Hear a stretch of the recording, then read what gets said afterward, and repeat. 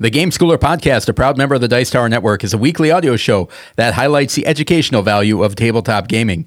In this week's episode, we'll cover Ohanami, our recommended game of the week, discuss expansions and budgets in the School of Gaming, and wrap it up with our high five games from the op.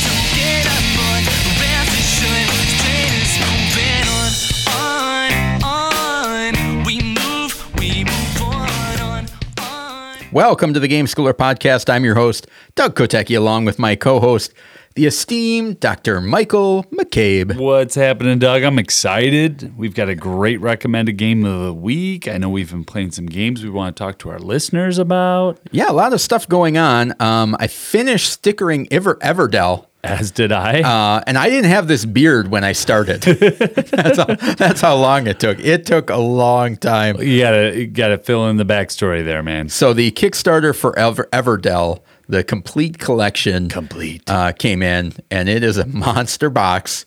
And it had how many stickers? 300. 300 stickers. Yeah. They were little animal meeples with stickers for the front and back side. Yeah. And they were tight stickers where like you had to line them up perfectly or you're going to have sticker hanging off the edge. And right, any of our mathletes out there, 300, okay, there's 23 different critters, and then you've got to put stickers on both sides of them, and each of the critters have 6 in their set.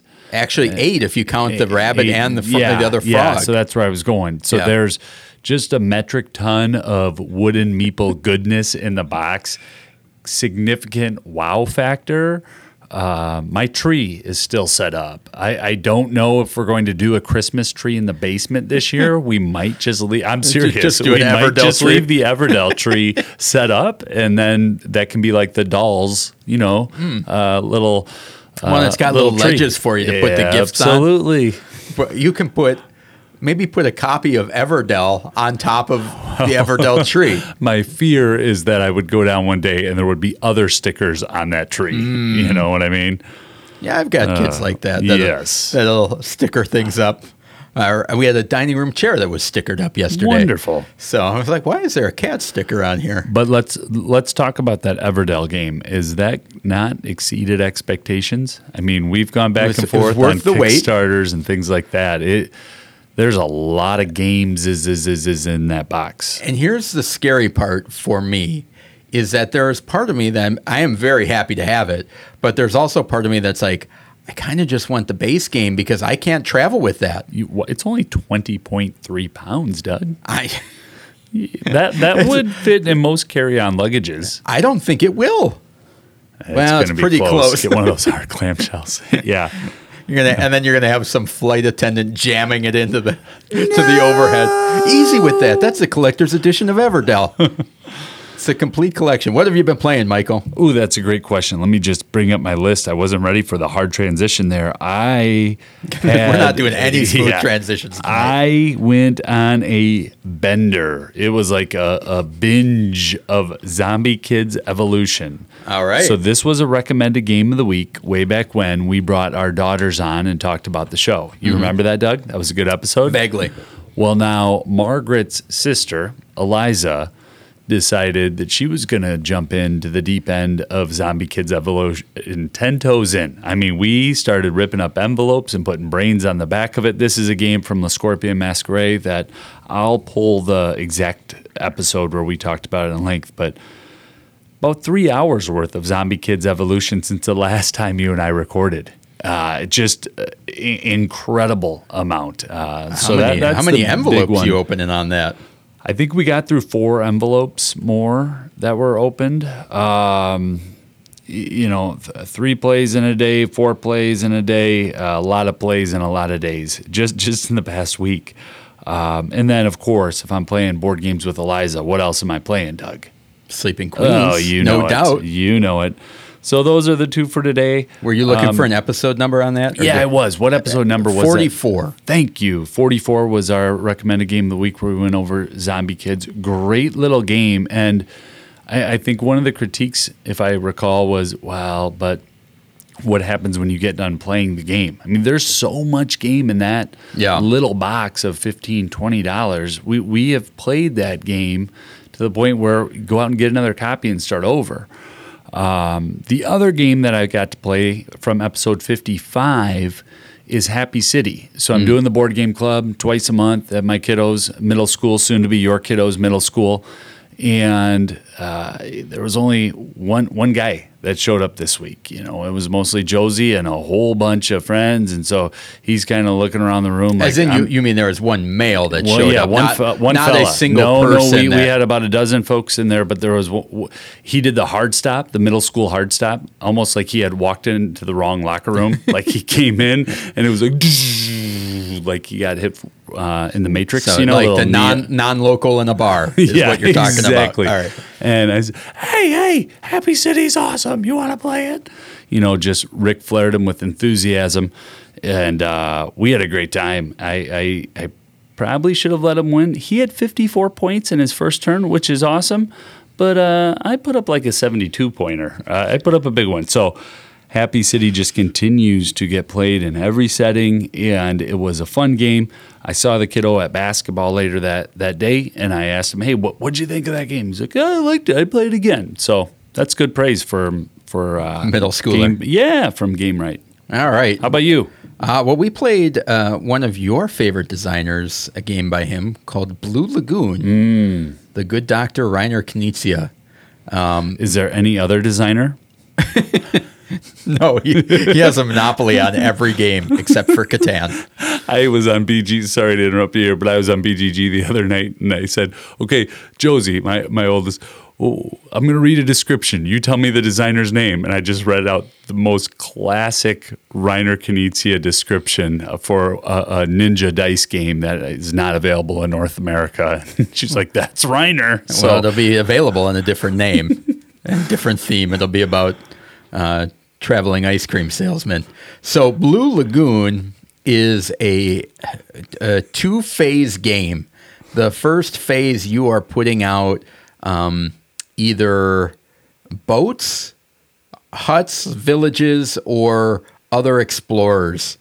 And you're trying to kind of fill out this map. There's 7 or 8 islands on the map, and you're trying to kind of expand out to collect. There's different resources that score points depending on if you get sets of them or a complete set of them, whether you can chain islands together with all of your people, how many islands you actually made it to. I think those are the big, and then there's also a majority of whoever has the most people on an island. So there's like 3 or 4 different scoring mechanisms going on at once. Then so you score that. Then after the first round, everything leaves except for the 6 villages that you placed, that you built. Yeah, and now you can expand out and branch out from those villages. Where in the initial one, you only can start in water spaces. Yeah, and then go on to land. So it's a little bit of a, like I said, 2-part game. What'd you think of it? I think that game is recommendable. I do. I think it fits in a lot of settings. It's fun. I didn't do very well the first round, but then when I figured out, that's what the scoring means by chaining together. It's a game that I really want to play again. I've been thinking about the last few weeks since we played it. Yeah, it was one that it's not going to be one that sits on the table that has a lot of hooting and hollering. There's a lot of very cerebral.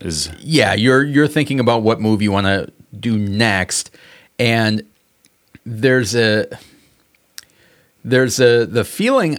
My original thought was, geez, this almost feels like a solitaire game. Ooh, I disagree. In the fact that nobody's talking to each other. Yeah. Everybody's just focusing on their own things. However, the interaction happens on the board. It's almost like a chess type of a thing where somebody will put a piece down in a spot and then you need to respond to it or choose to or not to respond to where that piece was placed. And so there are some moments where you're like, don't box me out of there, or that type of thing going on. So there is a good amount of interaction, but it is a very quiet game. Yeah, and there's math. Yeah. as you would expect from The Good Doctor. Yeah, where of course. Somebody puts down a tile and you realize, oh, I cannot get to that destination that I thought I was going to get to. So then you have to be very tactical and move. I have the description here that I quizzed my family on, where I said, who is this designer? Now, don't say it with an accent, though. Well, I did. Well, then, you know if that tips the hat to everybody. Ninja Master 2022 for those keeping score at home and who have a Reiner shelf or a Reiner room, which mine is growing into. Reiner room. Roll 9 dice, comma, exchange ninja items, comma, and balance your offense and defense. Like, that doesn't sound like a game anyone wants to play. Who's going to play that game? Where's there's nothing pulling me to No. There's no hook there. No, you're relying on a ninja? fancy bow tie. Oh, yes, I want to balance dice. I love ninjas.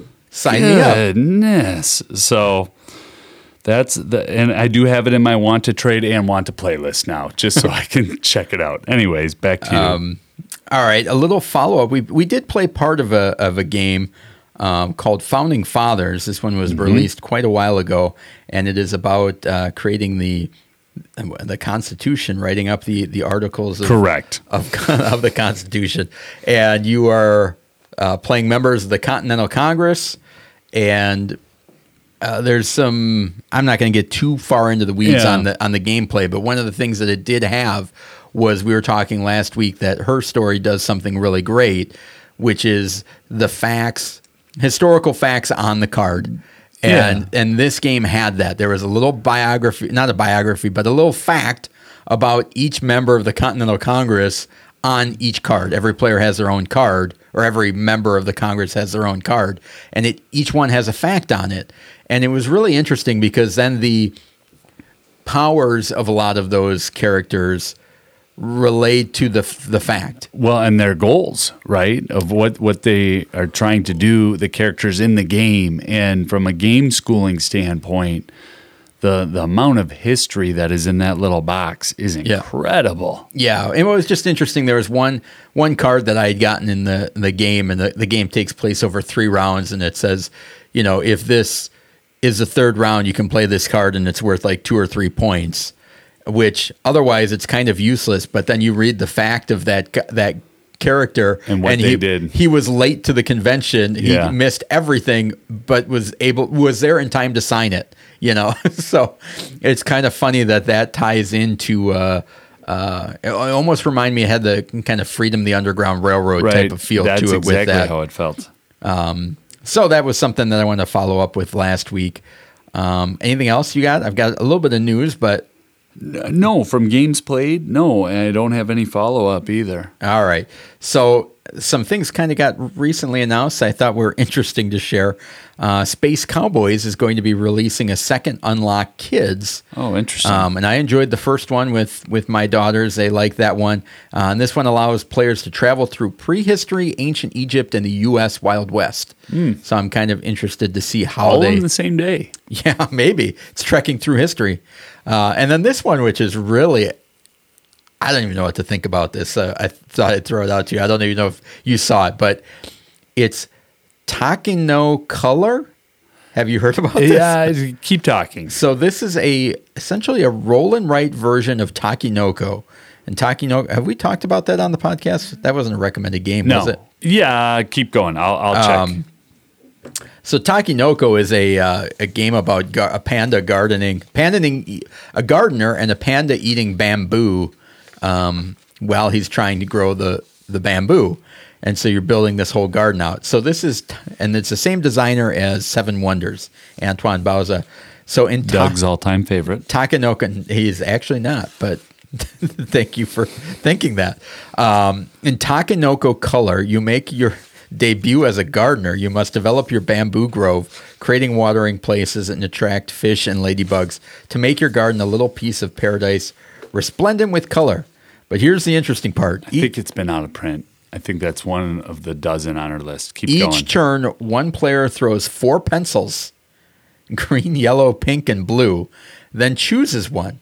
The other players choose one of the remaining pencils in turn. Then all players simultaneously color on their sheet one bamboo section corresponding to the same color and to the same symbol as the pencil ring they chose. So there's like a circle, square, and a triangle. What's the thumbs down? No, keep going. So you're rolling these pencils across the table, and then what symbol and color comes up is what you fill on the chart. So I thought that was very fascinating experience. So that's what I've got for news this week. Oh, that's great. We have not covered Takenoko as a recommended game of the week. It has come up on at least one high five, but I think availability is what has kept it out of that segment. Okay, so last but not least, spread the word about the podcast. If you like what we're doing, make sure you share that with your friends. Leave a review, 5-star if you think we've earned it. And if you have any questions, reach out to us, contact us. Questions and comments, email at gameschooler.com. Again, email at gameschooler.com. Without further ado, let's head over to the recommended game of the week.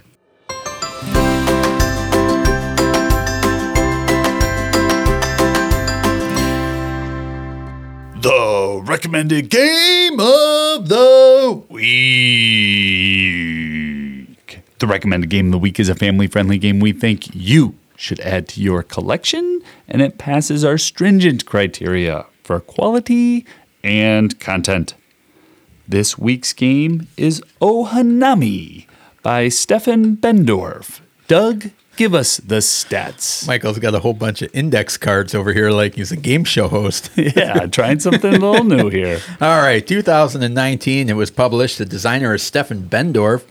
You might know him from such games as Quicks or The Game. The art is by Christian Opperer. 2 to 4 players, 20 minutes, ages 8 and up, and the Board Game Geek agrees. And the complexity is a 1.12 out of 5. Right where I like it. Ohanami consists of a deck of 120 cards that are numbered from 1 to 120, with each card having one of 4 symbols on it. The game lasts 3 rounds, with players scoring at the end of each round, in addition to bonus scoring at the end of the game.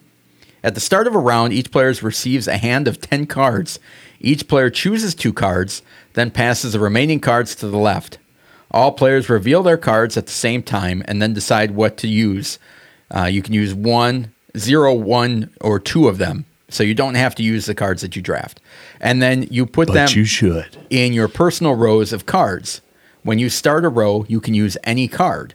However, to add a card to an existing row, that card must be higher than the row's highest card or lower than the lowest one.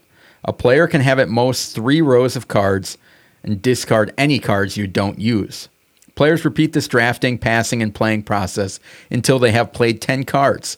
The first round ends and players now receive 3 points for each blue card in their rows. Players then receive a new hand of 10 cards to start round 2, once again choosing 2 cards and passing the rest, but now to the right. Players continue building on the rows that they already have, scoring 3 points for each blue card and now 4 points for each green card at the end of round 2. Round 3, players have 10 more cards, pass the cards to the left once again. At the end of this round, players once again score their blue and green cards, while also receiving 7 points for each gray card in their rows. Additionally, each player scores for their pink cherry blossom cards, with these cards having a pyramidal scoring structure. 1 card equals 1 point, 2 cards equals 3, 3 cards equals 6, etc. Whoever has the highest total score wins.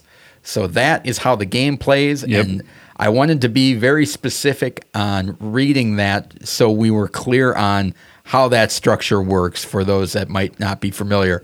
But I don't think there's very many gaps to fill in on that description. It's very well done on Board Game Geek. It is. If you're a new listener or a longtime listener, when we get into this segment, we do usually take text right from Board Game Geek, and that text is usually posted directly from the publisher or the designer.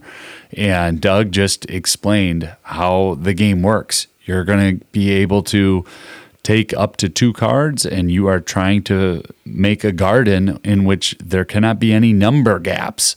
So if I have a 77 and I put down in 80, and then the very next round of cards that get passed to me, a 78 comes up, Well, I cannot put it where I just had the 77 and the 80. I can start a new garden if I have one of those 3 tracks available. And that single experience, exchange, encounter, the guttural noises that happen at the table when somebody gets a card that just doesn't fit right. It is awesome, man. Yeah. This game is incredible. I'm glad we're talking about it. Yeah, and this was one that we had planned on talking about it, and it was unavailable for a little Right. bit, and so it is now available on Pandasaurus's website directly. The main thing I love about this game is the first thing that popped into my head is it's like the tension Yeah. of this game. And it's like there is this personal puzzle that you're working on, and how big of a gap do I leave? You know, eventually you're like, well, I can't wait around forever. I'm going to close it off. And then, like you said, the next, you know, and you might jump 10 cards. I might Yep. say I've got a 50, and it's like, well, I'm putting the 60 in. And then the next hand, you get a card that's got a 52 and a 54 in it. And you're like, ugh, it's so Why? frustrating. Yeah. But trying to make that work, and the concept of, you know, those blue cards score every round, but the gray cards are big points. Yeah. You know, so trying to And then you might have balance a that. round where you've been collecting grays and you get to that 3rd round and you see cards for the last time and realize there are no more grays coming. Yeah. I am stuck. Yeah. And it plays so quickly. Yes. Yep. Yeah. I think it's awesome that I think the art is beautiful Yeah. for how simple of a game this is. And I was looking it up, and there is different artwork for each color, with different art as like 12 per suit. So there are 12 different pieces of artwork for each suit. Oh, cool. So some of those are repeated, but the fact that they did that and created 48 unique pieces of art for this Yeah. game is really commendable, when most publishers would just put, 4 or 5. yeah, it's like Really, and this is a repeat it. gray card. Yeah. And so it has this artwork on it. Yeah, that's interesting that you say that. I think that is one of the initial factors that really drew my family to the table with this game. You take the visual appeal, the aesthetic, and then the extremely simple rule set. Yeah. And that's a reason that this game gets brought out when we have people who don't play a lot of games. I don't like to say non-gamers. I'm trying Yeah. to get away from that term. But when we have folks in our house Muggles. who may not, there you go, who may not have played as many games as some of our other friends, Yeah. this is a game that my wife will bring to the table and say, oh, have you tried Ohanami? And then all of a sudden we're off and running and playing. It's just such a good game for so many different settings. Yeah, you know what really struck, well, I was thinking about this. What struck me is that for a drafting game, and I think this is the only drafting, like pass and pick type of drafting game that I can think of that you can play right out of the gate, because it doesn't have combos or chains or I even think of something as simple as Sushi Go. Every drafting game that I've ever played with people and they're playing it for the first time, it's like, how valuable is this card? Should I take this card? What? Well, and they're you think of- decoding the words on the cards too. You know, and you think- Ohanami doesn't have text. No, and you think about Sushi Go, it's like, okay, so if I take this nigiri now Yep. or this wasabi, how does that work? Like, there's all these little things that you need to learn. And this one, it's like, every blue card scores 3 points every round. Every Yeah. green card scores 4 points on the second and third round. And you get through that, and then it's like, now let's play. There's no, should I go after this Yeah. or whatever? And I think that's a really unique thing that doesn't happen in a lot of drafting games. What you just touched on is what makes this game stand apart, though. Yeah. To me, this game is in its own lane. I don't, and we have several drafting games in our house that we've recommended that I take with me to Game Club. I don't have another game like this. Yeah. The constraints, it has that feeling of a lot of those exploration games, but where you're thinking about, oh, everything's wide open. I've got these 3 gardens. Yeah. And then halfway through the game, it's oh man, I all hope right, I have to start a 3rd garden, and I really hope that I don't get a bunch of high cards. Well, and there's that thing too where it's like trying to get the numbers in sequential order, whether you're adding to the high end or the low end. And sometimes it's, okay, this one fits in perfectly, but it's not the color I want. Yeah. It's like, oh, great, I've got 10 cards. They're perfectly in numerical order. Great number. It's only going to score me 4 points. Yeah, depending on how that works. This game has a very similar feel to Stefan Bendorf's other games. Yeah. The Game and Quicks both have this element of, when do I push farther ahead and forego? They both have that number thing going on, where that's interesting. In Quicks, you're rolling dice, and it's like, I want to fill this column up. I'm not gonna wait around for a 9 and a 10. I'm jumping, right to the 11. And then you roll your 9. Yeah, or whatever. So it's interesting. They're 3 very different games that have a very similar, I don't want to say core, but a component of them. They have that same decision point. It's the same DNA in there in 3 very different formats. One's a cooperative game, one's a card game, and one's a roll and write dice game, which is pretty cool. This game works great at 2, 3, and 4 players. I've played it at every player count, and it has never felt different, and plays just as well. Yeah, I agree. 2 is a little bit different than 3 and 4, certainly, because you're just passing cards back and forth to one person. So, I mean, by the second, you know what is available to you a little bit sooner. There's a little bit after the less, second turn, there is no hidden information. Right. But yeah, I agree. It still plays great at 2. This is a game that my wife and I will play at 2 players. I only have 2 notes of caution, nitpicks, or whatever we want to say. One is extremely worldly, but I think people should know. We keep this box closed with a hair tie. I've got the same thing. The box is too small. Just point blank, yeah. We're not just talking about lift, which is a gamer term where there's a little too much stuff in the box. No, the box is actually too small. You cannot close the box. So you just have to know that. We use a hair tie. And then the second thing, one of my kiddos who absolutely loves Lost Cities does not care for Ohanami, and I think it's just because of the type of competition that is in this game. And I we do play. But they liked Lost Cities. They love Lost Cities, which to me seems more cutthroat. That's what I'm saying, but it's that 2-player nature. So just keeping that in mind, this is one of my favorite games. I don't know if it lands in a top 10, top 20, top 30. I absolutely love Ohanami, but I did want to let our listeners know that there is a little bit of a lack of control in this game with how the cards come out, and it's going to bite back a little bit. I don't think it's in a mean or bad way. I think it's great. Yeah. But if you have an 11 to 12 to 13-year-old who has played a lot of games, I just wanted to put that out to our listeners. And that might be more of a gamer thing, because every adult that we've ever played this game with has loved it. I've not had an experience of, oh no, I don't want to play Ohanami, only with my teenage kiddo. And that's with a lot of games in my collection, especially if I whoop up on them too bad. So.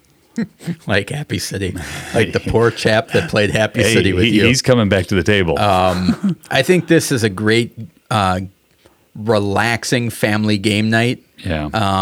I think it's great for killing time in a classroom. And I think it's... Gosh, just go ahead and say it. What do you mean?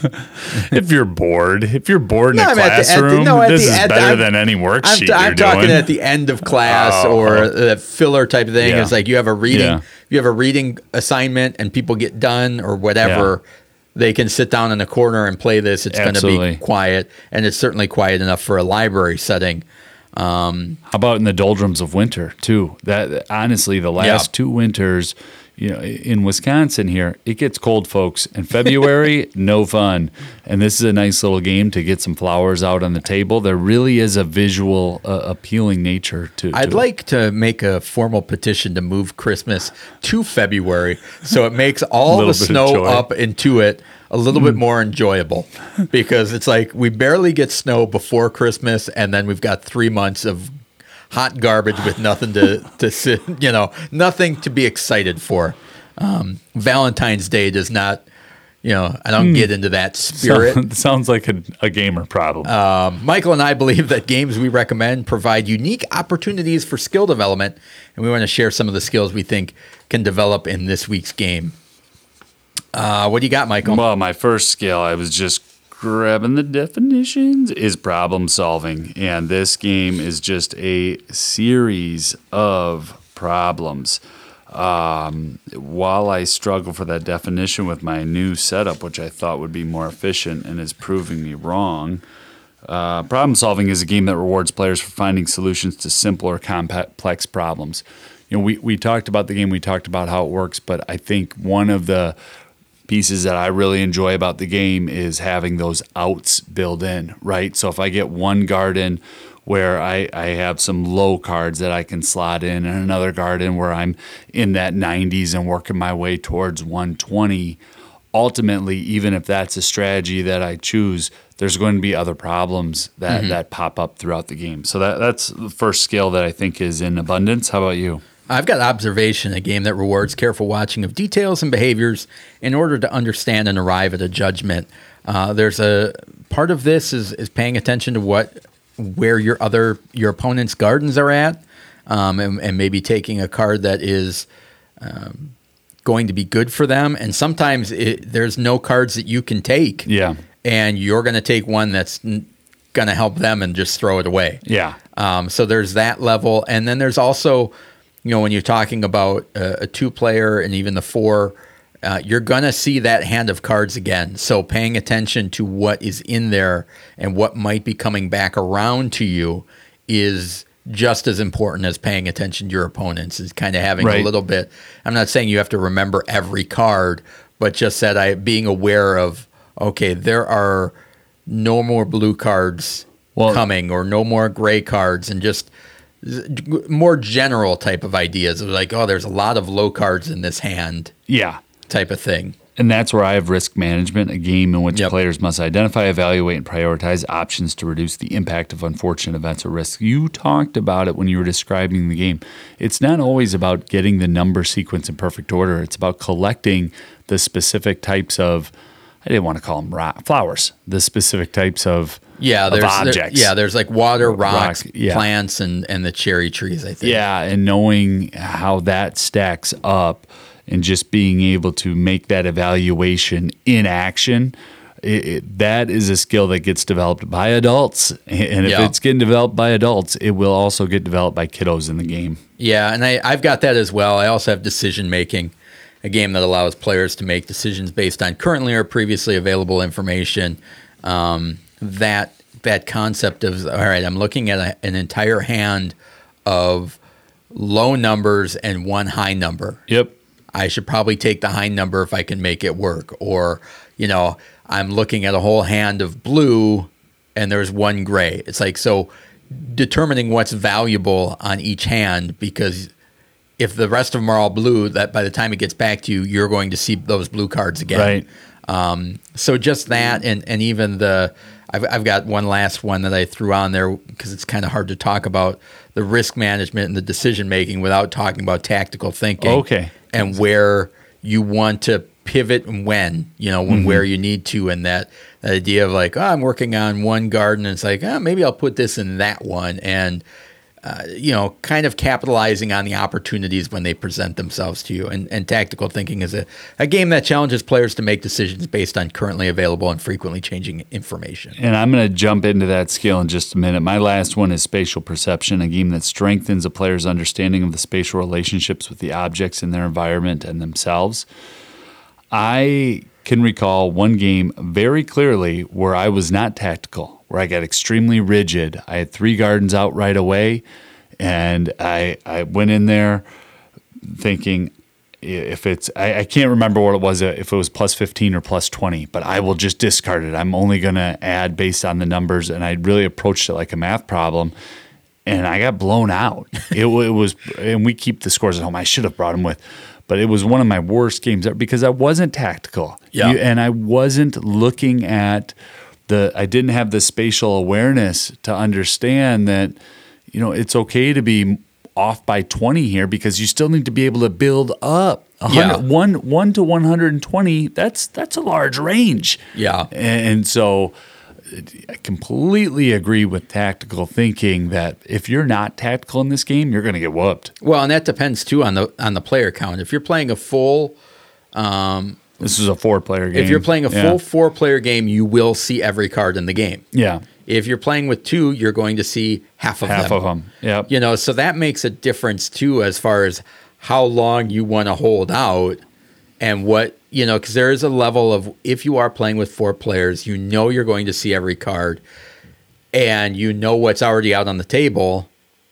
You can there is a level of, this card's not even available. Sometimes I catch myself where it's like, I'm waiting for the 57. I'm like, you idiot, it's over there. Yeah. Like somebody already played the 57 and here I am thinking I'm going to get that. But the pacing of the game doesn't allow you to look at what everybody is doing every single turn. The game moves pretty quickly.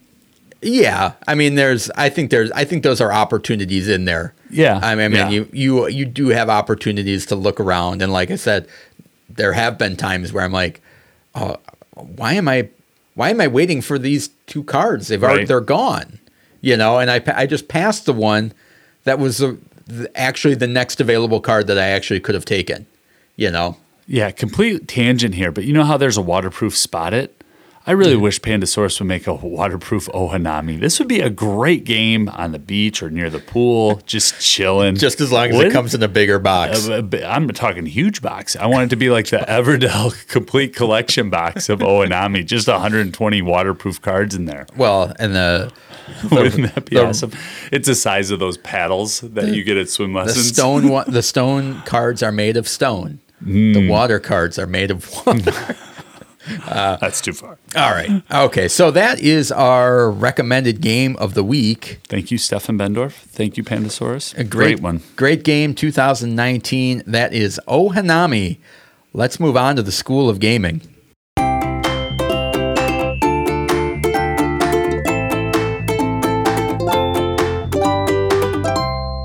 The School of Gaming. In the School of Gaming, we discuss concepts, keywords, etiquette, and helpful ideas in the world of gaming and education. This week, we'll be talking about expansions. I didn't write down the whole, what is it? What's the topic? And budgets. And budgets. All right. And we've talked about this a little bit in some of our opening segments briefly. And I think we had said at one point we kind of need to blow this up into a bigger conversation of just expansions in general. Right. Because I think it's... Is that what we're doing right now, Doug? That's what we're doing right now. I like it. For being in this hobby for over 10 years, I have bought a lot of expansions and trying to learn and get better at consumption, what you're buying, what you're actually using. And I'm thinking that I am about 50-50, if I'm being honest, that there are expansions I have purchased that I don't need. Yeah. Need or have played? Either. Okay. So how is your track record for expansions? Oh, gosh. Well, I love them. I am a completionist. That's good. I do have a note here. Thoughts on being a completionist to close out the segment. Well, we can come back to that at the end of the segment. I'll put it this way. If I play a game and I really enjoy the game, all right, let me take a step back. I am past the phase of where I have to own every single game. I think every game or every expansion? Every game. Okay. I think I crossed that Rubicon some point in time in the last 6 months where I just realized I'm not going to play every game, so I'm not going to be able to own every game, and that's ridiculous. That's okay. So now I'm at the point where today, in real time, November 11th-ish, 2022-ish, if I really like the game, I'm going to look into the expansion and I'm going to see what other people are saying about it. And then the next part of the equation is, but how much have I even played that base game in the last 1 to 3 years? To warrant that expansion. And then the other side of my brain where I go to is, if it adds a solo component or something awesome, then I kind of do want it. So it's layered, man. I have narrowed down that I think there are two types of expansions. Only? Yes. Not throwing in the solo would be another. It would fit into one of mine. So my two categories, and I have come to realize that there are only one of these categories that I care for. The first time is one that is more characters, more abilities, more of what already comes in the game. Okay, so if it's extra powers. So like Marvel United, the box 2 through 12? Yes. Or something like, what was I thinking of? Like Legendary, Marvel Legendary, the deck building one. It's like, okay, these are new characters. They're new things. Sure. The second one is what I call like module expansions. Yeah. And these are ones that are adding different elements to the gameplay. There's extra rules. There's either an extra sideboard or something like that. And I have found that I have some, but I rarely ever play modular expansions because it's another layer of teaching.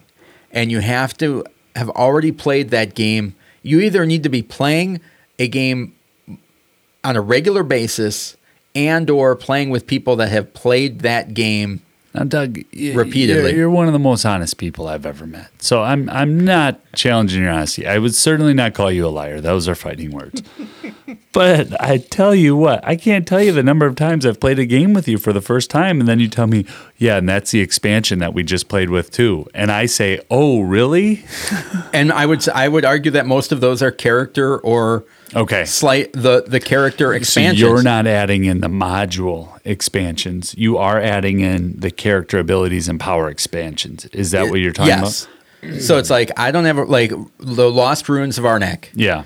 That is adding a character to the gameplay, but for the most part is not changing the entire gameplay or adding a whole extra sideboard or whatever. An extra leader in there. I feel like you can throw that in and be off running. Well, let's just pretend that my ma's listening to us for the second time ever. So let's tell people what an expansion is. Give us the Kotechiism. Go. So expansion would be you have a base game such as Ticket to Ride, and an expansion would be usually they're applied to very popular games, and they're trying to sell people that already have the game something extra. Yeah, an additional game to go with the base game. Yeah, is how it's marketed. Yeah, or sometimes it's a scenario where the original design has too much stuff that they strip some of it out and save it back as an expansion. Yeah. To enhance the game later, but that they felt that the game was more streamlined without some of this extra stuff. Sure. That's great definition. So, yeah, and for Ticket to Ride, for example, it might be a new map, that's got different things. But like games like Mansions of Madness, where it's like, I like those expansions because I can add them in without people noticing that I'm adding them in. And you have 20 characters to pick from instead of the 5 that come in the base game or something along those lines.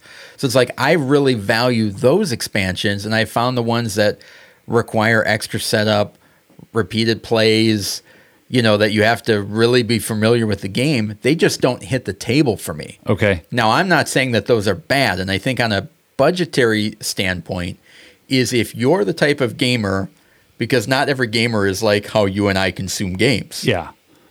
If you are wearing out your copy of Ticket to Ride and you still love Ticket to Ride, by all means, get an expansion for it. Absolutely. It's a great way to extend the game.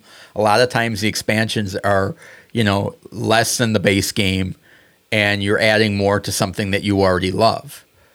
But if you get to that completionist route, I challenge you, are you actually playing those games? Yeah. I have trouble adding modules in because they take extra time to teach, on top of sometimes complicated games as they are, and you're throwing another element in there, and it just sometimes just seems like it's not worth the hassle, and I just don't end up getting them out of the box. Yeah, that's interesting. I'm at a slightly different space for my own personal collection with expansion. I like your criteria here. I like the more characters, abilities, powers, and the modules expansions, because I think that's more levels is how I see that. If we take a video game comparison where, additional levels into the game, here's a world 8 instead of a world 7, that's where I see the modules. I have played a few games solo over the last few months where I get to the end of the game and I want more. Like I'm at the bottom of a Ben & Jerry's carton where it's just like more. I want more. And that's where I can see the value of expansions. I am extremely wary to run out and purchase them if I haven't played the game, though. Oh, sure. That's my... And I would argue that like a solo expansion falls under the module expansion. However, you are your only barrier to entry. Yeah. So it's easy for you to get over the hurdle, especially if you're playing the game repeatedly. Let me give an example. Yeah. The Guild of Merchant Explorers is a game that we played over here and did a little preview, mini review, and then I got a copy and I played solo for a week straight. And I got to the end. There are 4 maps in the base game, right? And I got to the end and I just wanted more maps. And there's this little expansion where there's 2 additional maps, and it was more than what the base game was. I was like, I'm not waiting for that. I'll wait. But I think falling in love with a game and the systems and learning the systems and then wanting more of that game, that's great for a lot of people. But I think in the hobby, and the more that I listen to other podcasts and shows, there is a general disdain almost with expansions sometimes that I just don't have. I think it comes from there's this thought process that goes through your head, which is, I love this game. Of course I want an expansion for it.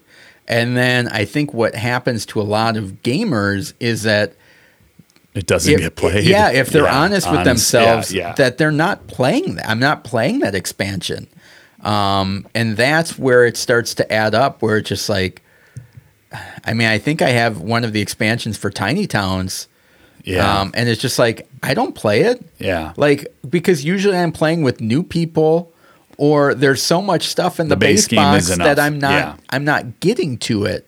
And that's where it's almost the disdain in my own poor choices that I got hyped up on it, and that's happened to me repeatedly. Interesting. And I can't think of, there is one game that is very specific that I cannot recall right now, where it's like every time I take it out of the box, I'm like, why do I have this expansion? I've never played it. I'm never going to play it because I'm not playing it enough to get to it. And I can't think of what it is, but I've got a couple of them. Well, when you wake up in the middle of the night, just jump in here and get into the segment and get it before we post the podcast. That won't happen. Okay. You're not going to lose sleep, huh?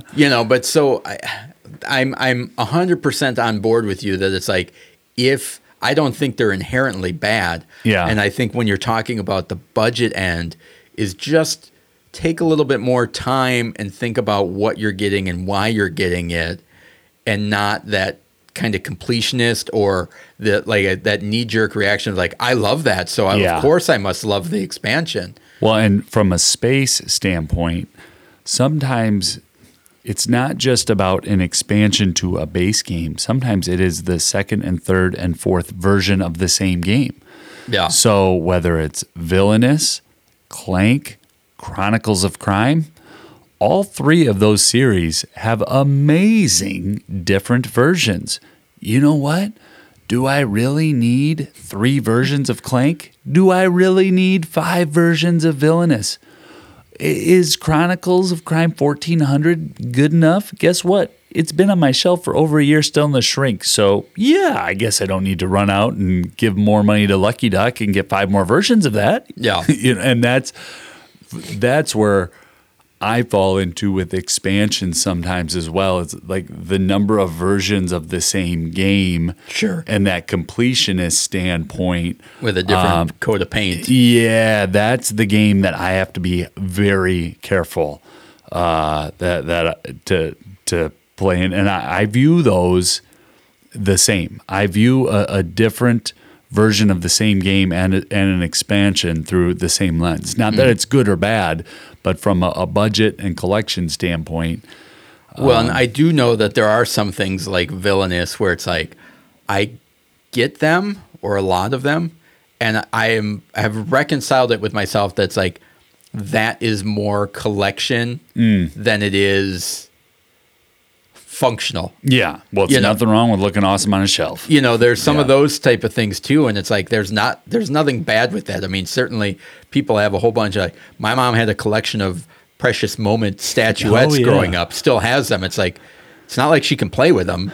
It's like they're that you know of. Well, I mean, I did throw a football into one of them one time, and then I should probably share this story right now. It'll be good fodder. My brother and I were playing football in the house, and I threw a respectable pass that he bungled. He just clearly bungled it, flew off his hand. Did he end up playing for the Chicago Bears? He did not. Okay. He could have. Could right now. Yeah, he Sign could him have for a right 10-day now. contract. So it shatters a couple of precious moments. So I did the reasonable thing. I immediately hit. My parents were out, like, grocery shopping. I did the reasonable thing. I immediately hid under my bed. My brother went outside and waited for them to get home. And blamed you for throwing a No. laser? And so we got in trouble. But what my dad ended up doing, and I had to have this in my bedroom for like 3 years, was he glued the little drummer boy back together, and it had to sit in my room with like the piece of porcelain missing out of his head that they couldn't find. So don't play football in the house, kids. But my point being, that's a collection that you're not playing with. So the idea of a board game sitting on the shelf, it's not really that much different, is it? Like, a collection is a collection. So there's that level of the hobby too that I'm not opposed to, right. or it's like, oh, that's, you must play every game that you have. Well, and to kind of wrap up the segment, we might go on for another 15 minutes. It's our show. But from a game schooling standpoint, I think you touched on a couple very key points. Expansions typically add more rules and add more stuff.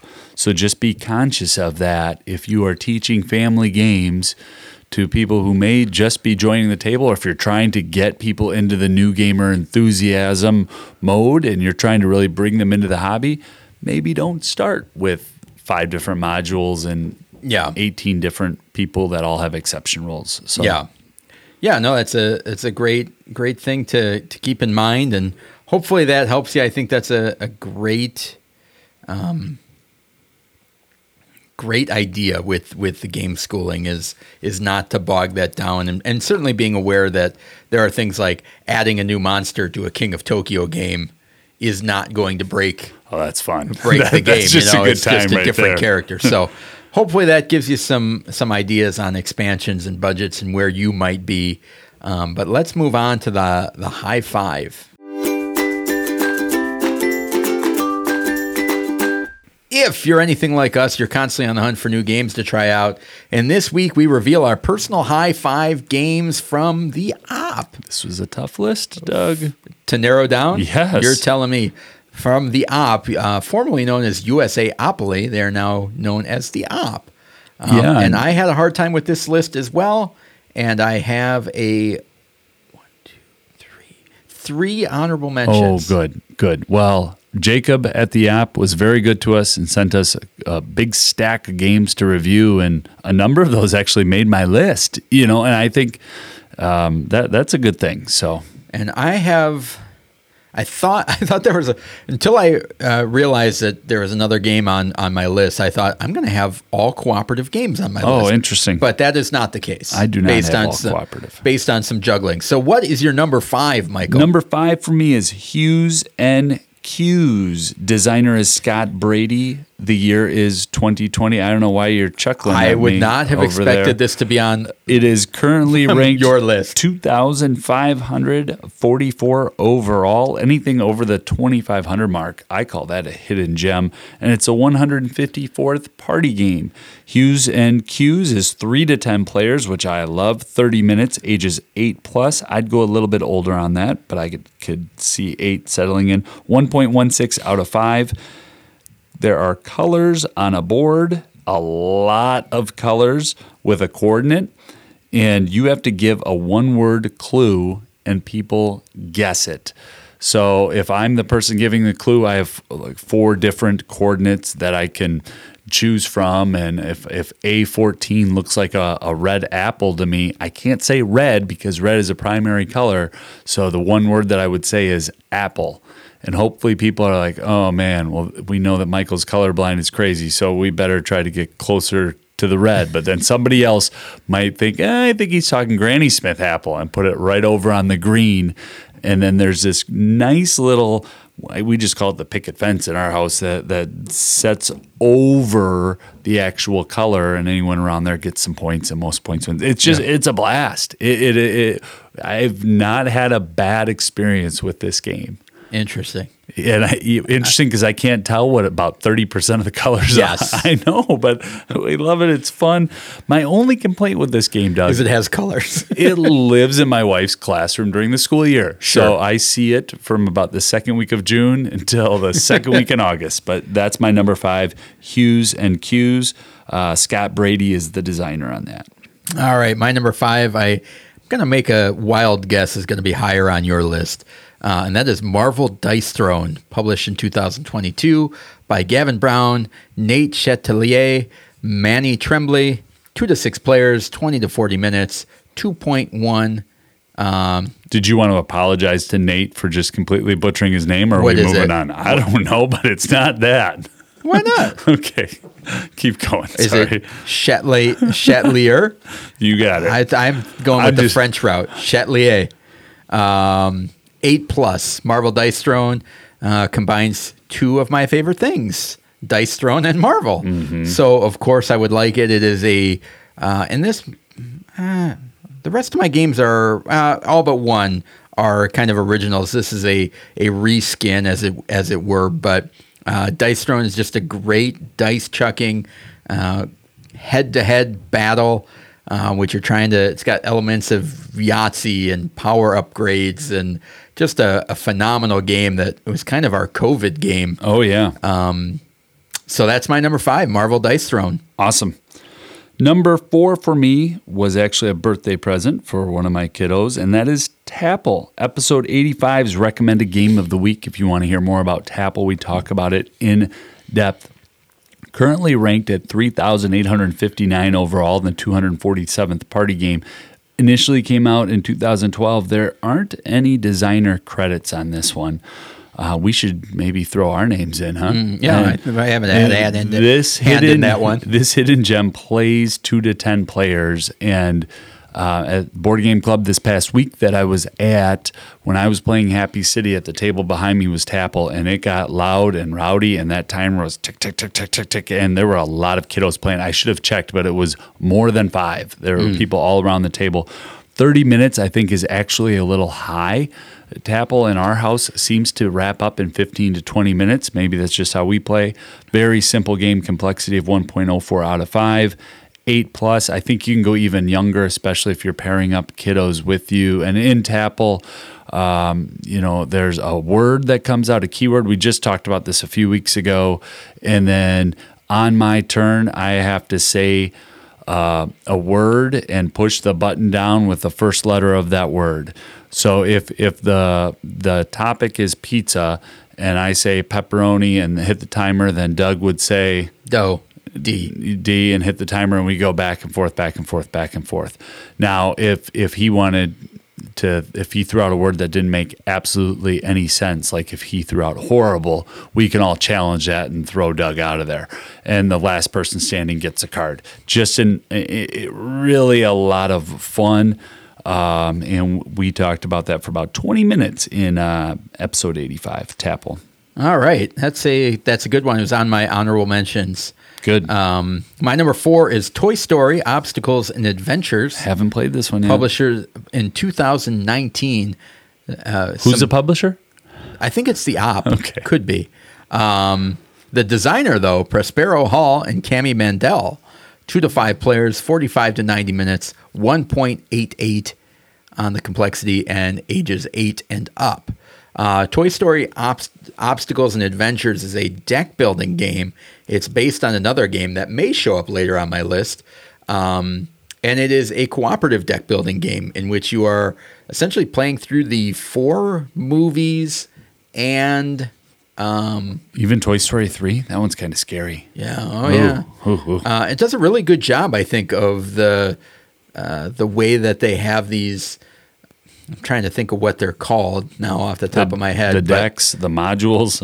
No, the bad guys, like kind of the villains, and they all have things that they're doing against you. Like maybe you can't draw extra cards this turn until they're defeated, or you need to play 1 extra money in order to buy cards this round. And it's a classic deck building game, but I played it with my daughter. She was probably 8 at the time, so that 8 thing works out well, and it does a really good job. This one and the Harry Potter one that's higher on my list that this is based on do a really good job of introducing deck building because they have tokens. So usually in deck building, there's deck building games, there's currency and kind of an attack value. And so you're using your attack to get rid of villains. You're using your currency to buy new cards. And this one comes with tokens for that. So as kids and younger players are playing, they can acquire those tokens and have them as a physical thing where once you get advanced, you're like, oh, I have 5 and I'm going to buy this card and beep, bop, boop. But with my daughter, it's really great to be like, okay, so now you have 5 money. Where do you want to spend that? Yeah. And you have 5 attack. Where are you going to put those? That's an awesome system, isn't it? Yeah. And the Toy Story one cleaned up a little bit of some of the stuff that's in the Harry Potter one. So that's my number 4, Toy Story Obstacles and Adventures. Awesome. Easy for me to say. Well, that game that you said would be higher on your list, we also talked about all the way back in episode 9 as our recommended game of the week, and that is Harry Potter Hogwarts Battle. That's number 3 on my list. Currently ranked at 332 overall. Designers are Forrest Pruzan Creative, Cami Mendel, and Andrew Wolf. It's a deck builder in which you are playing. It's set in the Harry Potter movie universe, and each game is from whatever number movie that is. Which also correlates to the book. So, you're going to play the Sorcerer's Stone in the first one, and you've got young Harry and young Ron and young Hermione, and the villains are all the same villains from the book, and the movie, and they have the movie art mostly. Just an outstanding game. We haven't even finished it yet in our house because we kind of moved on to other games. I don't know if we stalled out after the 3rd or the 4th, but I have a few other friends who have this game that really enjoy it, that are Harry Potter aficionados, and it does play, the Board Game Geek has it at 8+ in the community, and I think that's about right. And it's 2 to 4 players, 30 to 60 minutes. The weight is 2.08 out of 5. It's just an outstanding little game. Yep. It's fun to be able to, take out Draco Malfoy. And it's also fun to see the characters age up as you open up new cards.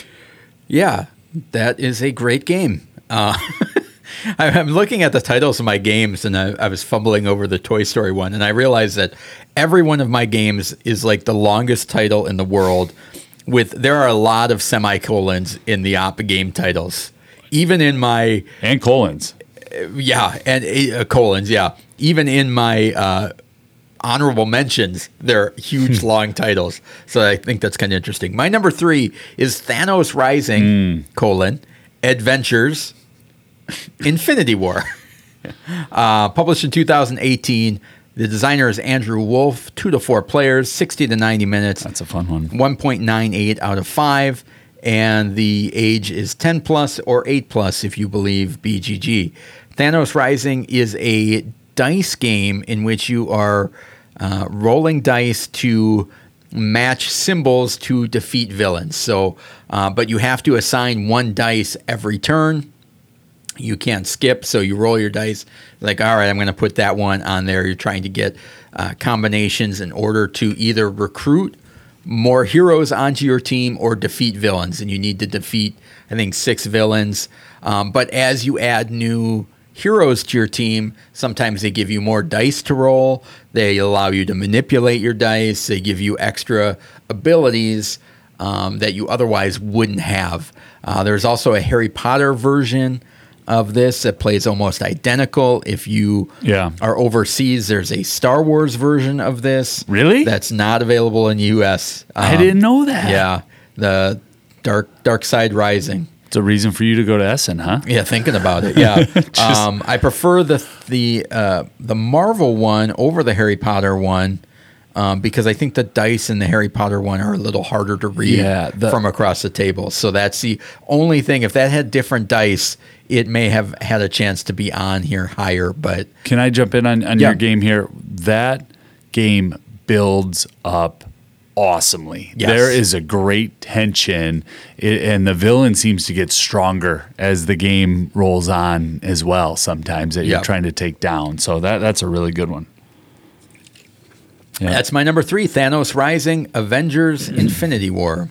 Number 2 is not readily available, so before you go out there and spend $1 kajillion, just set a little Google alert or a Facebook Marketplace alert, and when a deal pops up, jump in with 10 toes and go get it. That's Snow White and the Seven Dwarfs, a gemstone mining game, and this is currently ranked at 5,980 overall, so the folks on BGG don't know what they're talking about. It actually re-implemented a game called Quartz.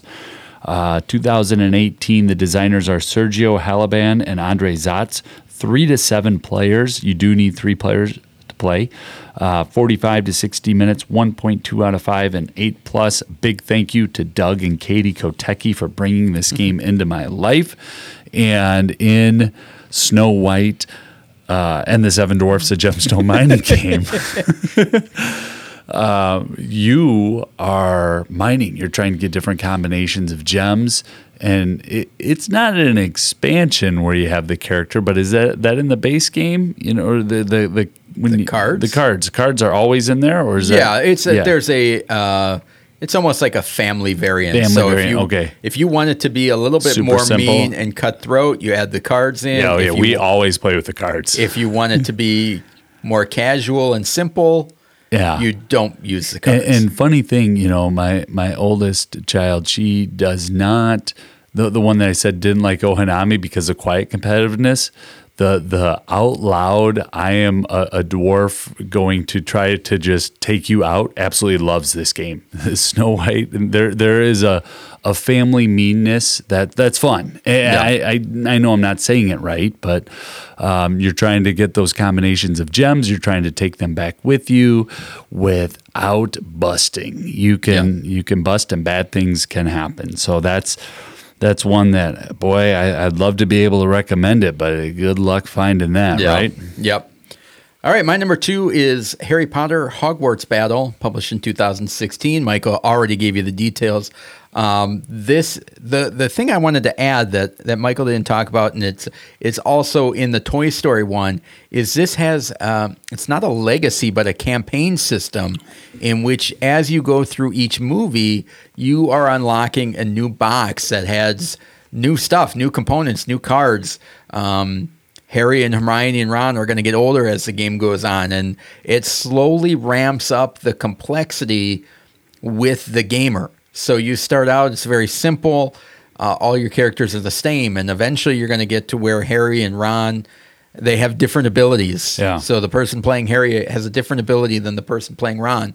And adding that complexity as you go is just it's like the perfect learning deck building game. And I think we've talked about that when we talked about it as a recommended game.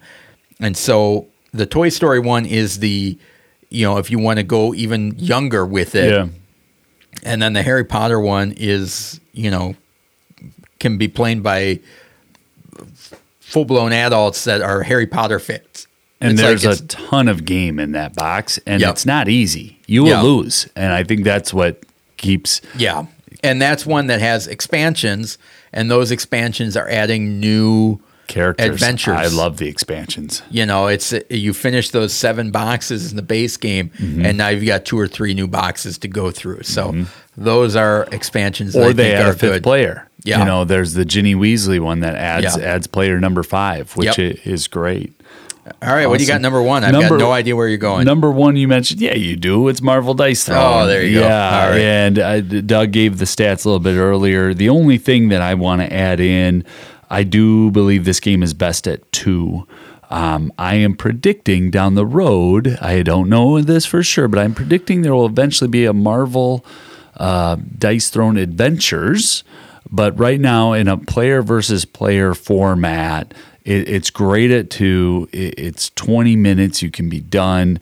Ages 8+. In our house, there are certain designers that are only known by first name or by last name. And Gavin, Nate, and Manny, Manny Tremblay's art is just fantastic. And he has design credit on this as well.